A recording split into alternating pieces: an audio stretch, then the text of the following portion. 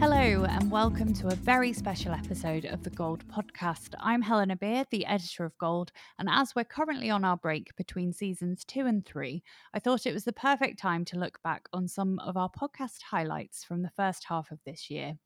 We thought long and hard about the name for this mini-series with lots of suggestions, and we've settled on Gold Nuggets, inspired by the precious metal, not the cereal.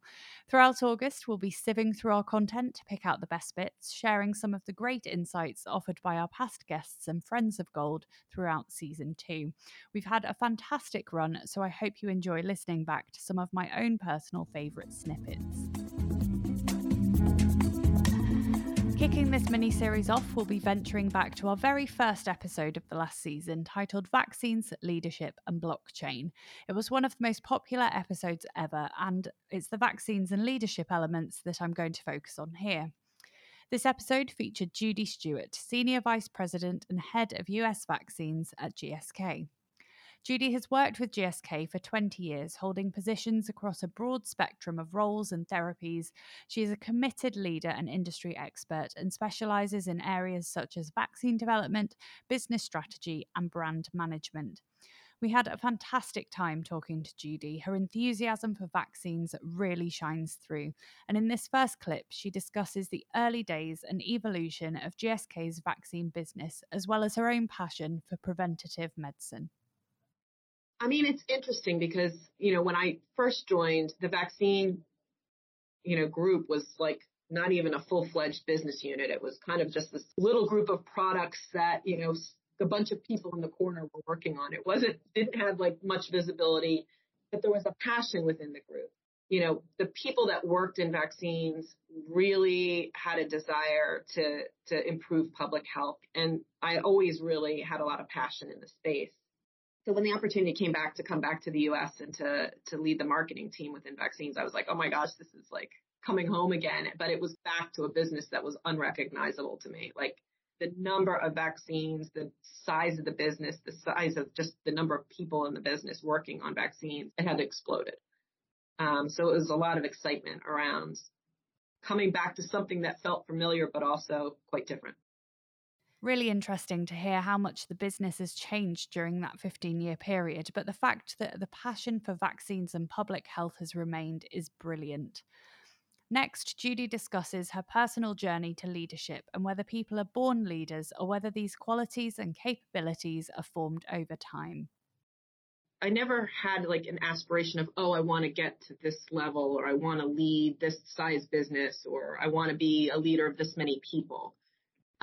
So I don't subscribe to the fact that you're born one way or another and like that's kind of a prescribed path you have to take.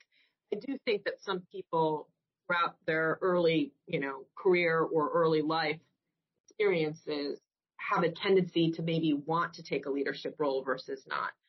But I think that a lot of my leadership style and capabilities were 100% developed over time. I mean, I had one manager who wound up leaving the company and went on to do great things. She was super honest about how she actually rose through the organization, like how she managed her career path. And I had never really given it much thought. I kind of always just worked hard and took advantage of opportunities as they came. And she had said to me, you need to manage when is it time for you to move on to the next role and not just wait for someone to present that to you. And that was really good advice because up until that point, I had never really proactively done that or even thought about it.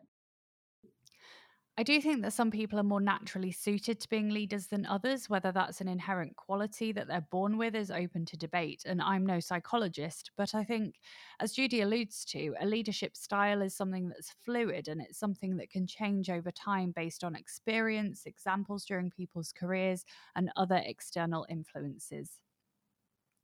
For our final clip, Judy gets a bit more personal and discusses her approach to setting boundaries and maintaining a work-life balance, such an important topic for leaders to be vocal about.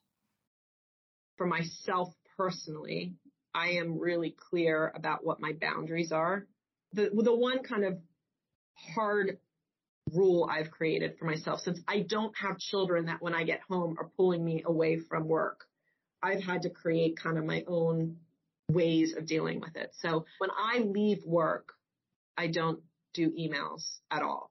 I don't look at my work emails. I don't respond to work emails until the next day, until I'm back in the office. And I don't do it on the weekends. And no one believes me when I say that.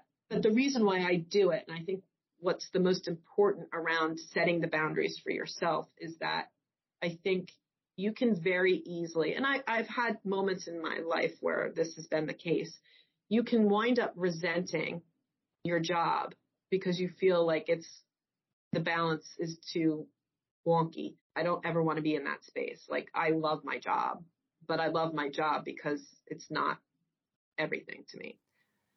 A great note to end on there, and something we should all be keeping in mind. Judy shared so many great insights on both the industry and leadership in the full episode of this podcast, so make sure to follow the link in the show notes to check that out. We'll also link her Catalyst interview from a previous issue of Gold for your perusal. And that's it for this week's Gold Nugget. Do be sure to tune in on Tuesday for our next instalment, where we take a look back at conversations with two medical affairs experts from the world of oncology, Luca Desani, Vice President Oncology Medical Affairs at Johnson & Johnson, and Luisa Luciana Silverman, US Medical Head of Immuno-Oncology at AstraZeneca. It promises to be a brilliant listen. Be sure to subscribe wherever you listen to your podcasts so you don't miss out. Until then, it's goodbye from me, and I hope you have a great week ahead.